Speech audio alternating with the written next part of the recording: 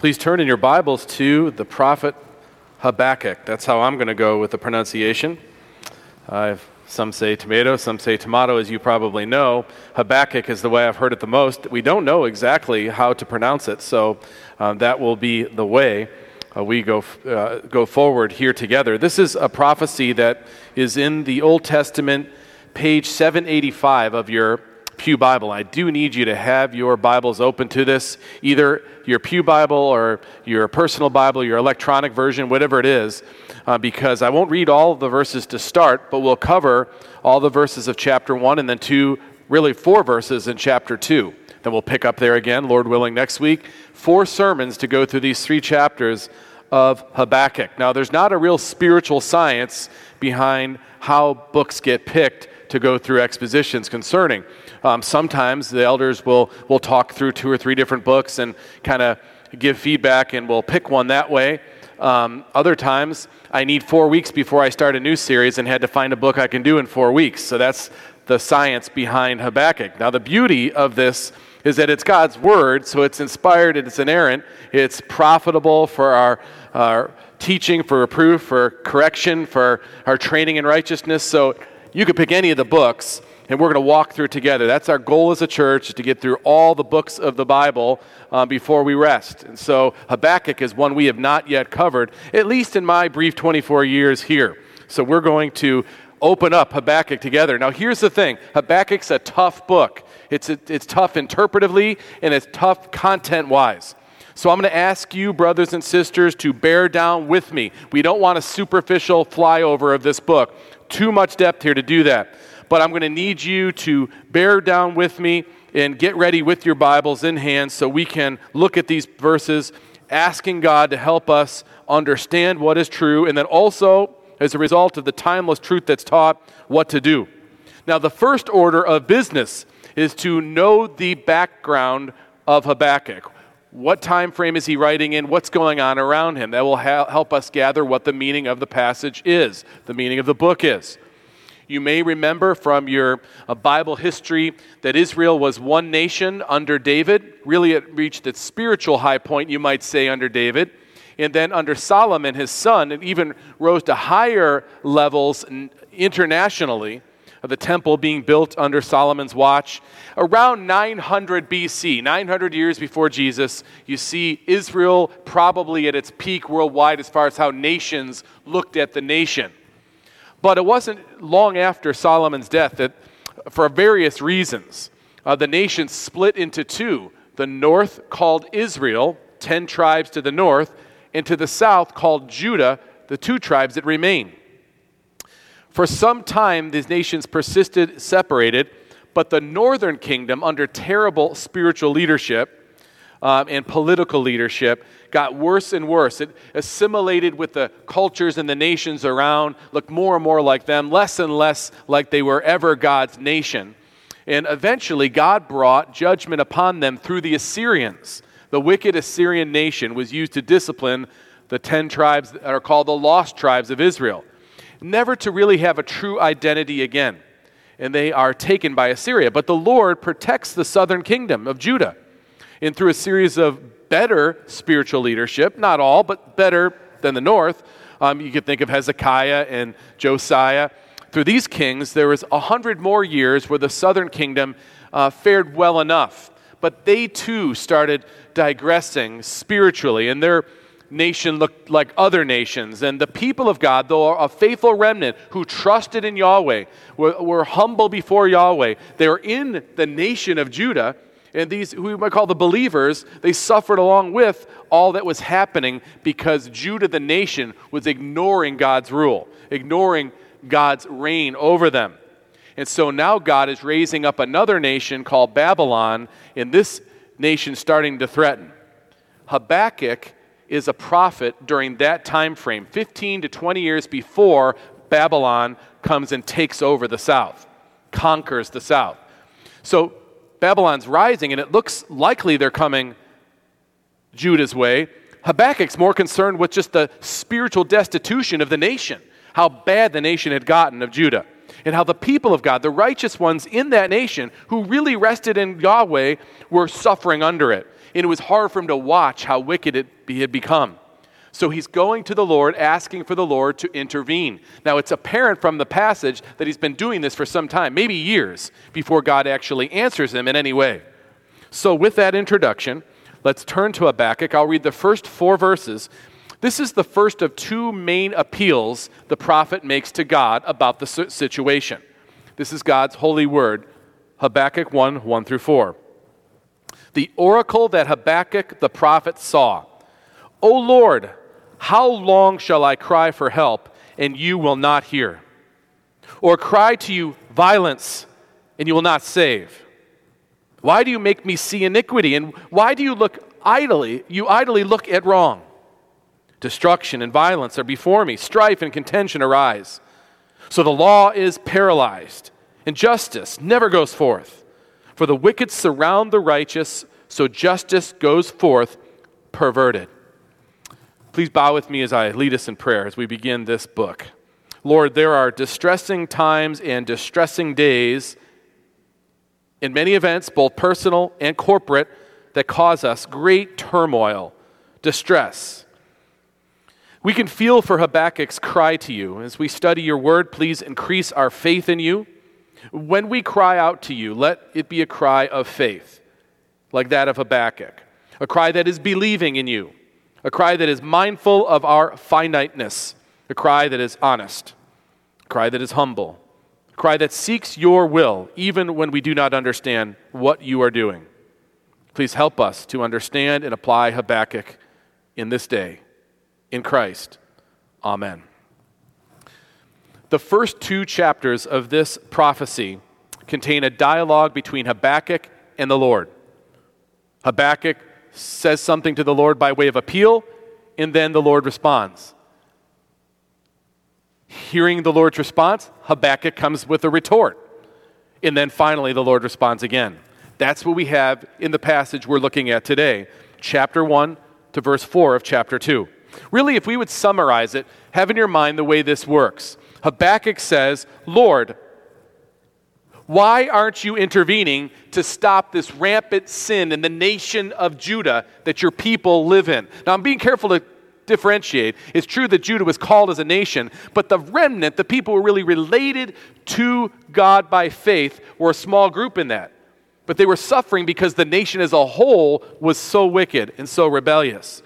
Lord, why aren't you intervening? I've been asking for a long time for you to intervene. The Lord responds in a way that shocks. I will intervene. I will stop this sin. And I'm going to use Babylon, an even more sinful nation, to do that work. Habakkuk almost immediately responds, wait. Seriously, Lord? Babylon? Them?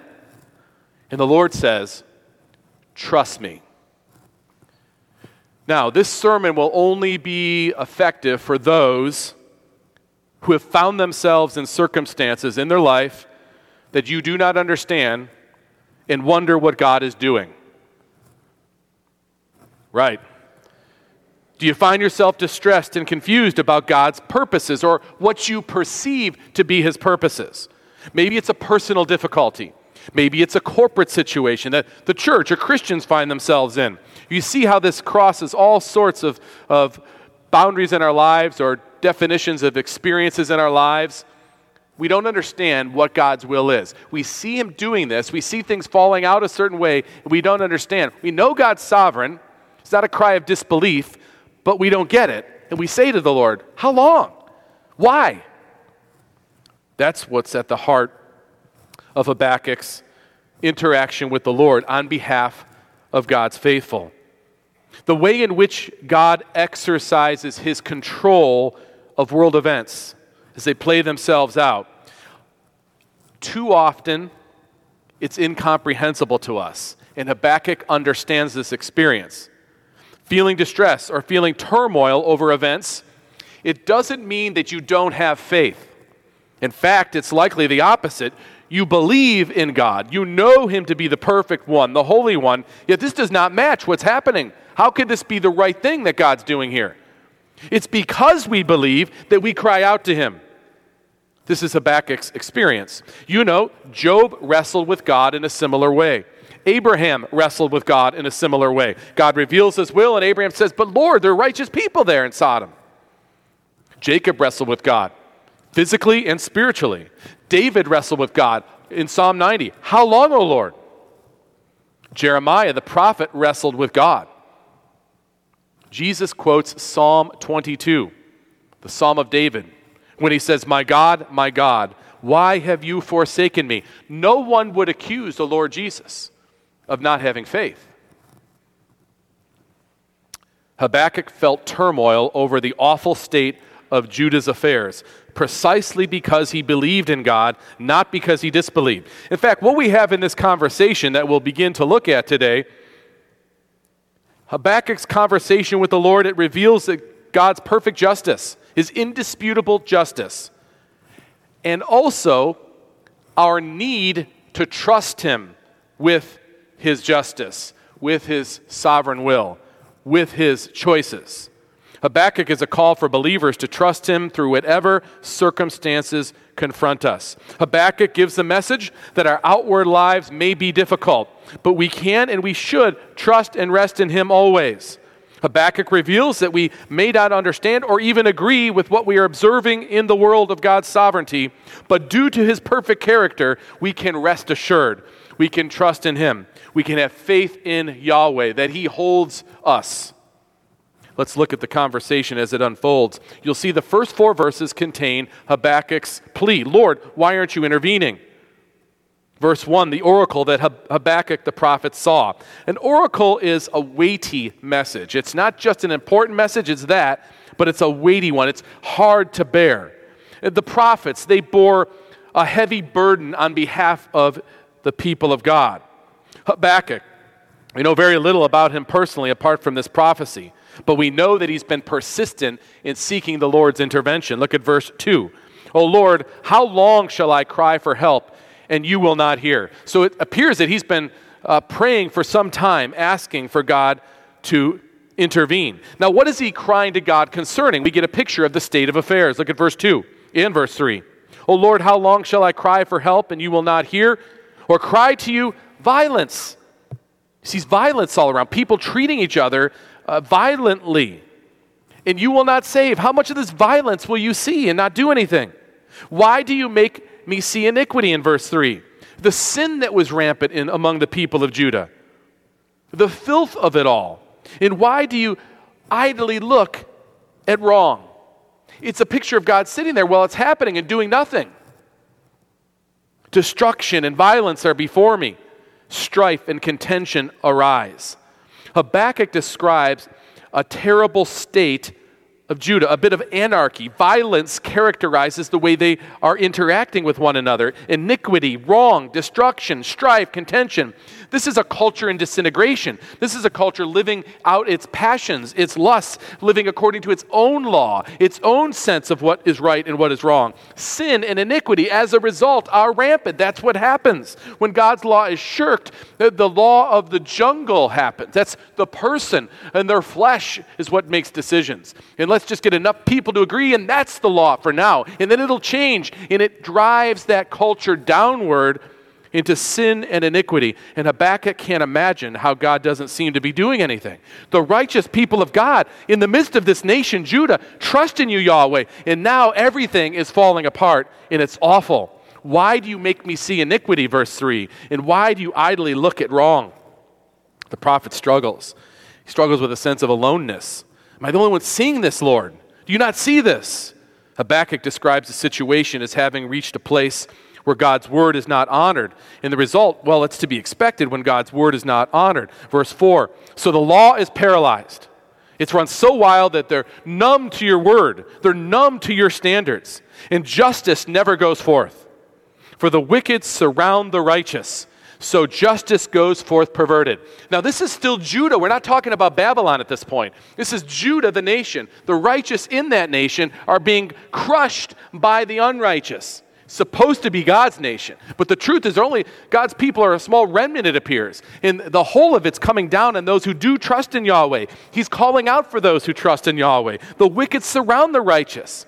So justice goes forth perverted.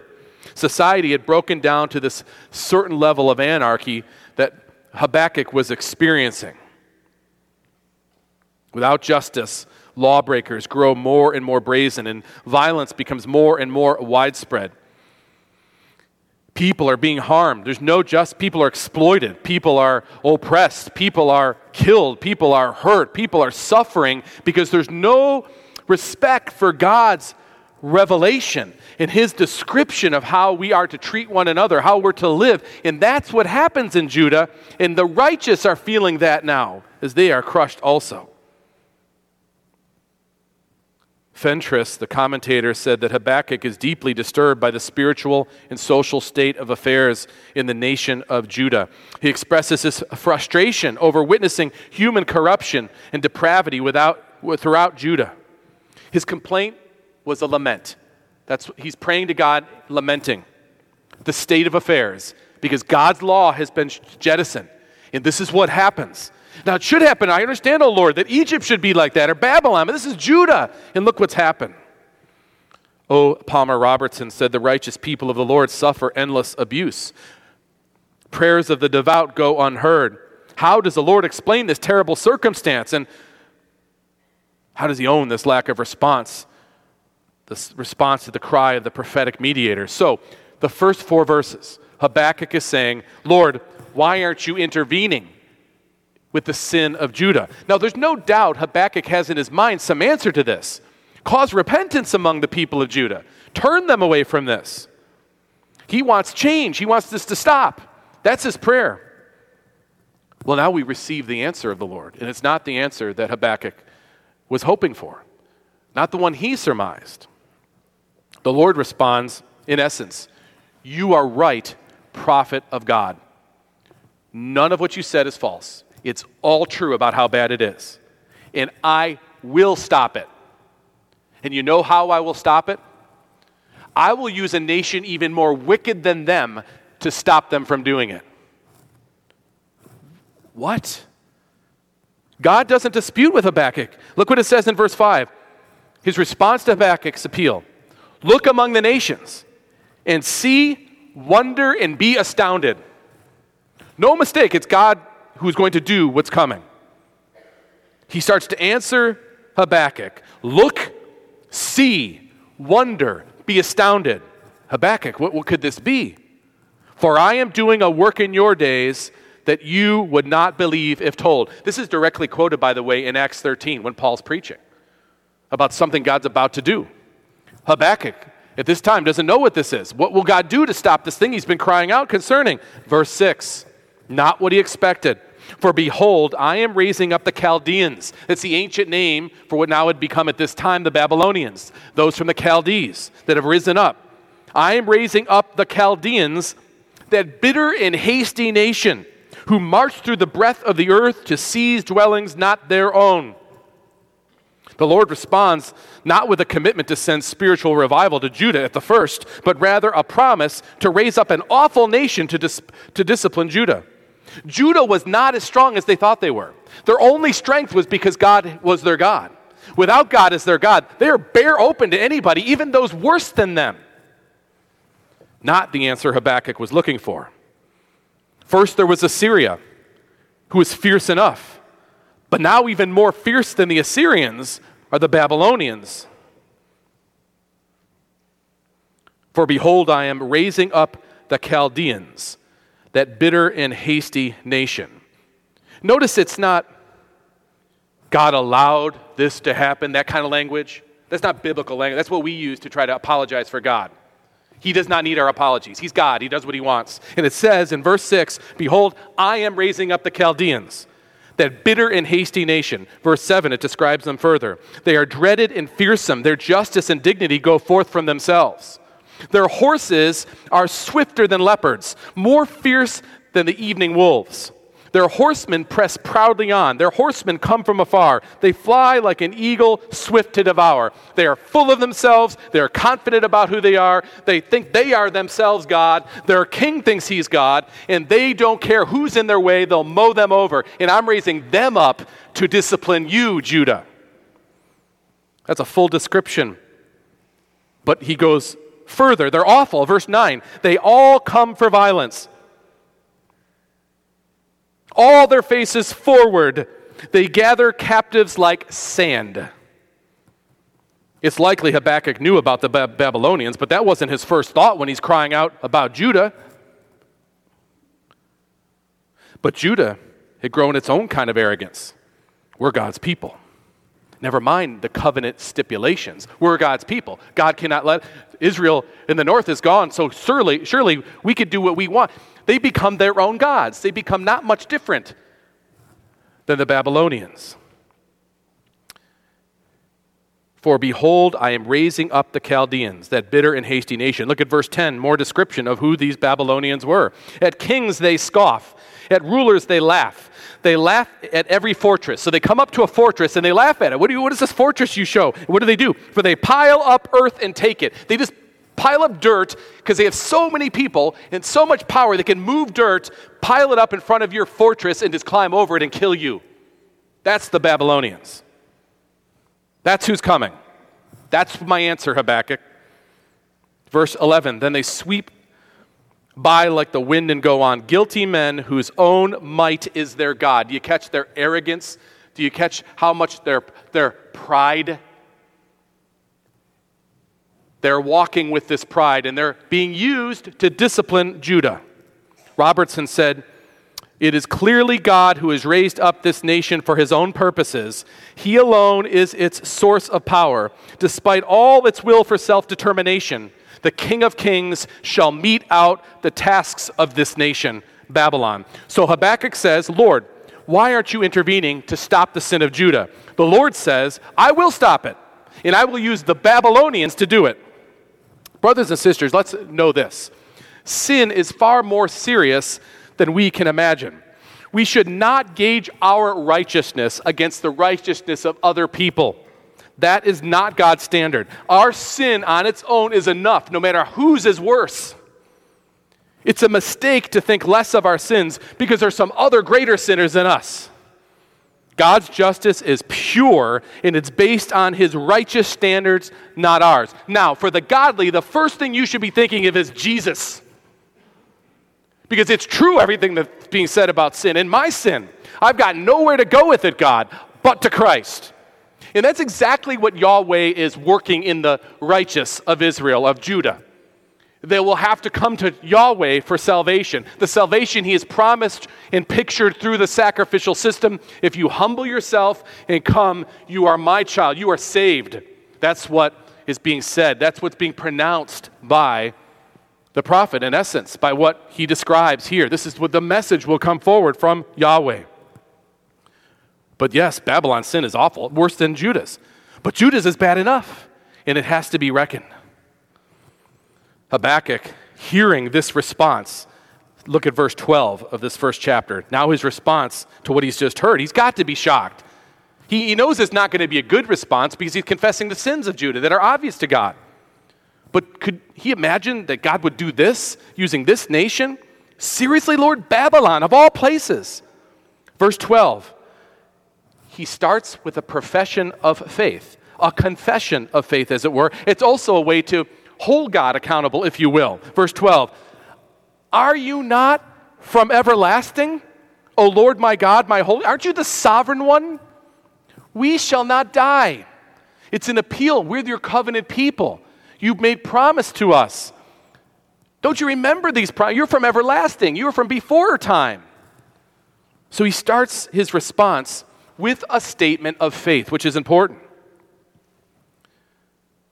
I know we're bad, Lord, but Babylon's worse. You're sending them to discipline us? He appeals to God's character, to his sovereignty, to his eternal nature, to his perfect justice, his perfect righteousness, to his covenant promises. How can God allow his people to be annihilated by a people who deserve more judgment? They're mistaken about who's God's people. And he'll make that clear in just a bit. But this is Habakkuk crying out on behalf of Judah. And he reminds God of Babylon's fate as unbelievers in the next few verses as he intersperses it with the sins of Judah. Look at verse 12, the second part. O Lord, you have ordained them as a judgment, and you, O rock, have established them for a reproof. Notice he doesn't say, Lord, can you rethink this? he says, you've done this. You've decreed this. I've heard this. You've decreed this. You who are of purer eyes than to see evil cannot look at wrong. He's starting to come outwardly with the realization that sin, all sin, is an offense to God. He can't look at any wrong, and Judah was doing enough of its wrong. It's not for Habakkuk to ask how God will do the discipline, because the discipline is deserved. You who are of pure eyes and to see evil and cannot look at wrong. Why do you idly look at traitors and remain silent when the wicked swallows up the man more righteous than he? He's talking about what's happening with Judah and the nation he's raising up, and he's calling into question, at the same time professing, Lord, you could do whatever you want, but they're worse than us, not them. Where's your justice? Where's your holiness? God's justice, brothers and sisters, is often beyond our understanding. And he does not owe us an explanation so we can get it right in our heads. You'll hear people say, well, that's not my God. That's God, though. And you don't want your God. That's exactly the point that's brought these people to this place. They've been their own God, and where has it gotten them? God's righteous judgments are beyond our comprehension in many cases. He gives us revelation about some. We know some of it, but sometimes we don't know. That's true personally in events. It's true corporately.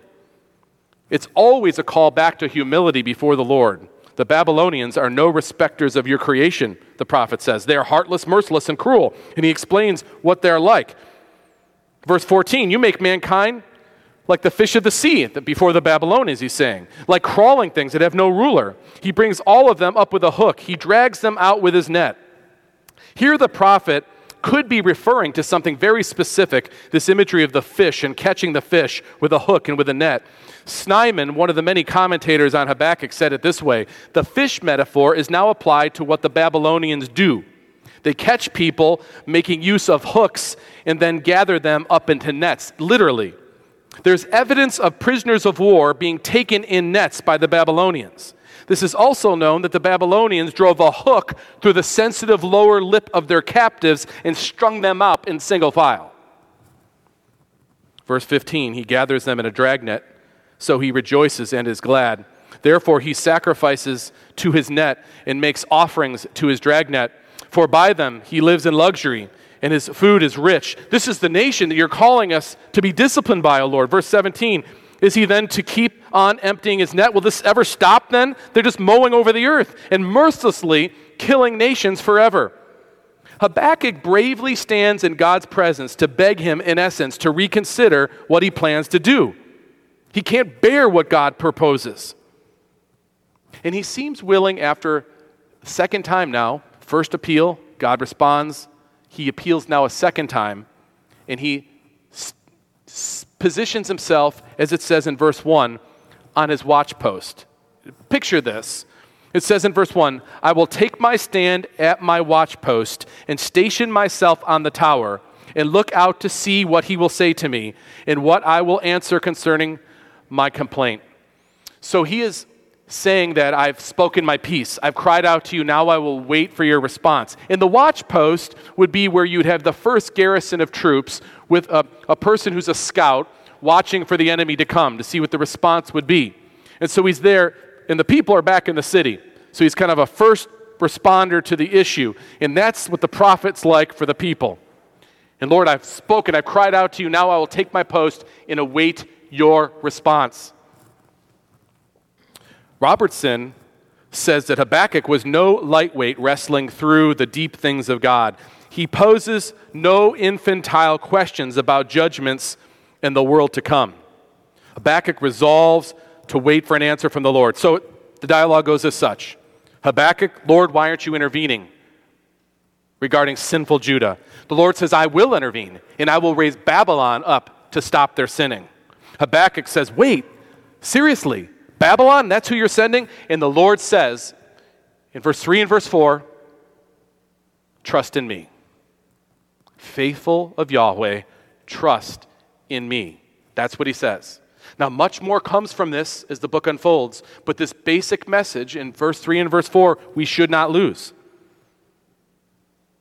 And the Lord answered me, verse 2, write the vision, make it plain on tablets, so he may run who reads it.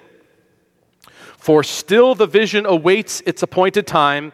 It hastens to the end. It will not lie. If it seems slow, wait for it.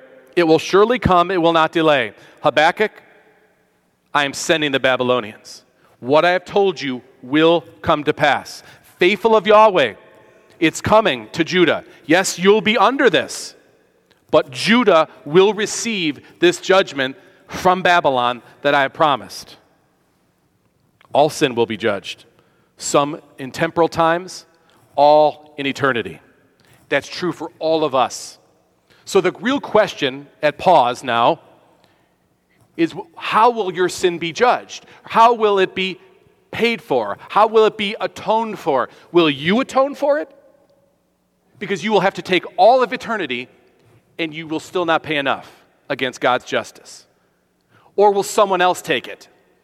And the faithful of Yahweh who hear this, Habakkuk first, knows he must humbly bow down to God for his salvation and recognize his need for the sins that he has committed to be taken away.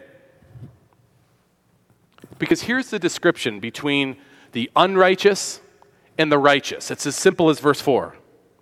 Behold the unrighteous, behold, his soul is puffed up. It's not upright within him. If it's upright within him, it's humbly believing on Yahweh. Behold, his soul is puffed up. It is not upright with him. This is a constant, eternal theme. James captures it. God opposes the proud, but gives grace to the humble. This is true for all the prideful. Pride Month and beyond. That they will be brought low, and the humble will be raised. That is a non-stop message of the Scriptures. Behold, his soul is puffed up, Habakkuk. It's not right within him. But the righteous shall live by his faith. Faith in who? In Yahweh and Yahweh's provision. It cannot be in yourself. You cannot trust yourself to save yourself. You cannot trust yourself for your might. You have no might. You've got to trust in Yahweh who provides it. This very verse was rightly grasped by the reformers and pulled back into the forefront in Romans 1:17. For in it the righteousness of God is revealed from faith for faith. As it is written, the righteous shall live by faith. What does this mean? The justified, the ones who are right with God, live by not their might, but by trust in Yahweh and trust in his provision. When Paul wrote to the Galatians, he said, now it is evident that no one is made right or justified before God by the law or by their obedience. The righteous, on the other hand, they'll live by faith. Faith in who? The one who's fulfilled the law. We have more of an explanation as the New Testament unfolds. But the Old Testament saints had enough. You cannot trust yourself or your righteousness or your ability to keep the law. You must trust in Yahweh's provision. What's his provision? The lamb you slaughter every year at Passover, the sacrificial code, it all points to someone else has to take your sins. Trust in him. The author of Hebrews said, yet a little while, and the coming one will come and will not delay. Same words as Habakkuk. The author of Hebrews really captures them. But my righteous one shall live by faith. And if he shrinks back, my soul has no pleasure in him. The foundation for righteousness, brothers and sisters, is genuine faith. It's faith in Christ. It's faith in what God provides. The righteous are those who trust God's righteousness and not their own. No matter what happens outwardly, God's call to us is to rest in him. True salvation is only by faith. The Babylonians trusted themselves, and they would ultimately also find their fate in themselves. That's what God goes on to explain to Habakkuk in the next chapter. But Calvin captures it so clearly. he said, "It is indeed certain that the prophet understands that faith strips us of all arrogance and leads us naked and needy to God, that we may seek salvation from him alone, which would otherwise be far removed from us," salvation that is. "How long, O Lord, then, and why, O Lord, that these are not the cries of disbelief. How long, O Lord, is the cry of faith." Habakkuk takes his incomprehension to God as a point of worship. He knows God's character. Habakkuk's conversation with the Lord reveals God's perfect justice and our need to trust him no matter what. So many things are revealed in this chapter that unfold in the rest of the book. For the godly, the Lord calls us to trust him no matter what happens outwardly. Our response to seeing God's justice is to seek God's grace and cover from ultimate justice, no matter what happens in the temporary. Sometimes God gives the people of God great times of respite and joy and peace. Other times, we're called to endure. The godly are sometimes swept up in the immediate temporal judgment of an ungodly world. The godly are not promised immediate protection in all ways from the judgments that come on nations. Our response to God's righteous judgments, when we see them, when we perceive them, when we recognize them, it should be to worship him, to trust him. Our faith in the promises of God can open the way to forgiveness as we understand his promise of salvation in Christ. God requires this faith and this patience in walking with him. There are very few instant solutions. It's not simple, brothers and sisters, to detect God's way in the course of history. In fact, the prophet Isaiah captured this beautifully when he said that the Lord said through Isaiah, "My thoughts are not your thoughts, neither are your ways my ways, declares the Lord. For as the heavens are higher than the earth, so are my ways higher than your ways, and my thoughts than your thoughts." So, brothers and sisters, the call here is to trust in the purposes of the Lord, despite our confusing perceptions about what he is precisely doing. God is not primarily committed to our peace, prosperity, and security in the short life. He secured that for eternity. But there are other purposes he's working for us now, and he'll accomplish them and give us what we need for them. God's first concern for us is faithfulness, living by his word, true worship. Robertson, who I quoted earlier, said a matured faith trusts humbly but persistently in God's design for establishing righteousness in the earth. Bruckner, another commentator, said the message of Habakkuk's proclamation is that God is interested first in restoring us to a right relationship with himself as created and redeemed people. Without that reconciled relationship, earthly peace and security are just a facade. Isaiah agrees with the prophet Habakkuk. Therefore the Lord waits to be gracious to you, and therefore he exalts himself to show mercy to you. For the Lord is a God of justice. Blessed are all those who wait for him, who have faith in him. Let's pray. Father, it is clear that you have a plan for us that outlasts our temporal comforts, and it may be beyond, in fact, it mostly is beyond our perception. Father, because you love us, you have no hesitation in stripping us of our self-confidence and self-righteous delusions. While our temporal circumstances, they may in fact be distressing, though we may feel the turmoil of living in this age, we also have the beautiful gift of faith from you that gives us rest in your salvation alone, who is, in particular, the person of Christ himself. Pray this in his name. Amen.